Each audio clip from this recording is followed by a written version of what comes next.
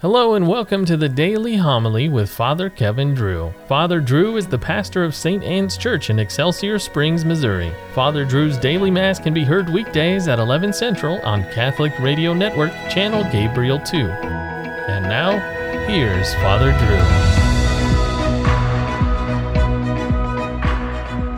Drew. A reading from the first book of Kings. Ahab sent to all the children of Israel and had the prophets assemble on Mount Carmel. Elijah appealed to all the people and said, "How long will you straddle the issue? If the Lord is God, follow him. If Baal, follow him." The people, however, did not answer him.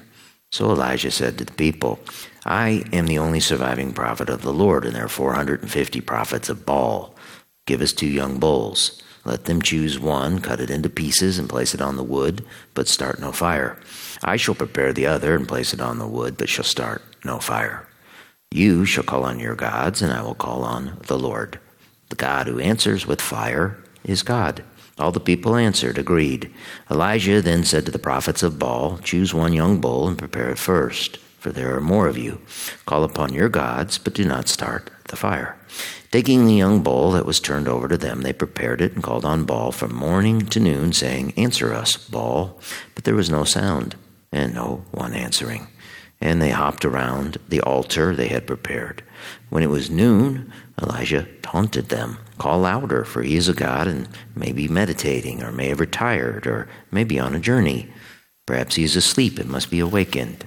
They called out louder and slashed themselves with swords and spears, as was their custom, until blood gushed over them.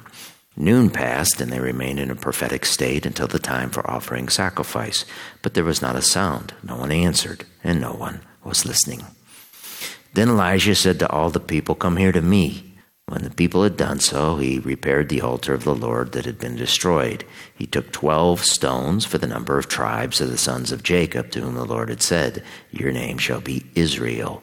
He built an altar in honor of the Lord with the stones, and made a trench around the altar, large enough for 2 measures of grain. When he had arranged the wood, he cut up the young bull and laid it on the wood. "Fill 4 jars with water," he said, "and pour it over the burnt offering and over the wood." "Do it again," he said, and they did it again. "Do it a 3rd time," he said, and they did it a 3rd time. The water flowed around the altar, and the trench was filled with water. At the time for offering sacrifice, the prophet Elijah came forward and said, "Lord, God of Abraham, Isaac, and Israel, let it be known this day that you are God in Israel, and that I am your servant, and have done all these things by your command. Answer me, Lord. Answer me, that this people may know that you, Lord, are God, and that you have brought them back to their senses." The Lord's fire came down and consumed the burnt offering, wood, stones, and dust, and it lapped up the water in the trench. Seeing this, all the people fell prostrate and said, "The Lord is God. The Lord is God." The word of the Lord. The Lord be with you. A reading from the Holy Gospel according to Matthew. Jesus said to his disciples, "Do not think that I have come to abolish the law or the prophets. I have not come to abolish, but to fulfill. Amen, I say to you, until heaven and earth pass away, not the smallest letter or the smallest part of a letter will pass from the law, until all things have taken place. Therefore, whoever breaks one of the least of these commandments and teaches others to do so will be called least in the kingdom of heaven. But whoever obeys and teaches these commandments will be called greatest in the kingdom of heaven." The Gospel of the Lord. Why did Elijah and the prophets of Baal engage in the sacrifice contest up on Mount Carmel? Elijah had told King Ahab that God was sending a drought to punish him.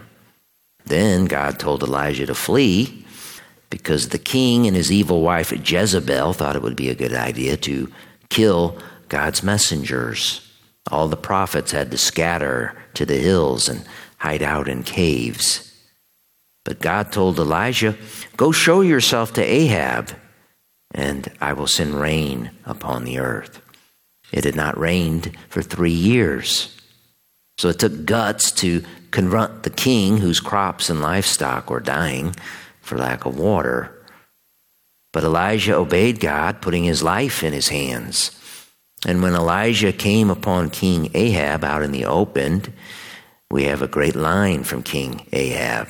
He asked Elijah, "Is that you, you troubler of Israel?"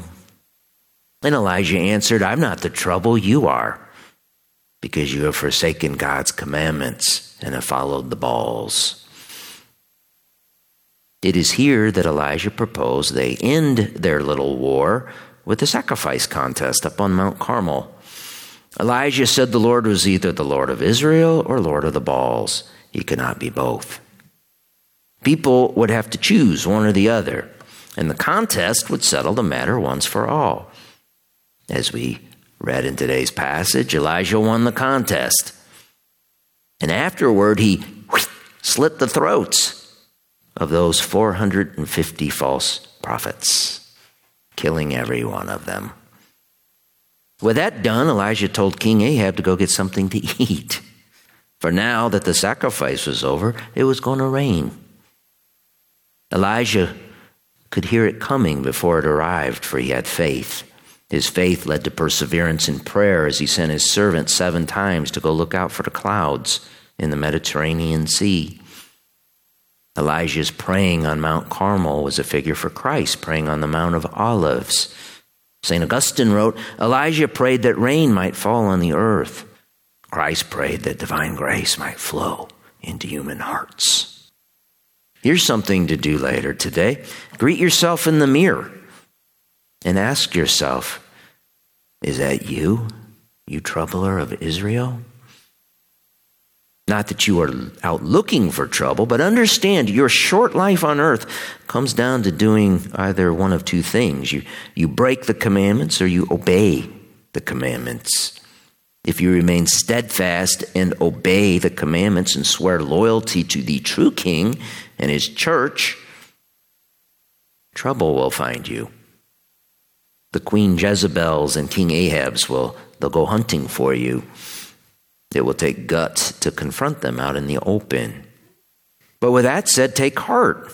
Elijah offered sacrifice up on Mount Carmel and killed all those fake prophets. Then it rained. Christ offered sacrifice on Mount Calvary. In the ultimate contest, Christ killed sin and death, settling the matter once for all. And then it rained. It's still raining.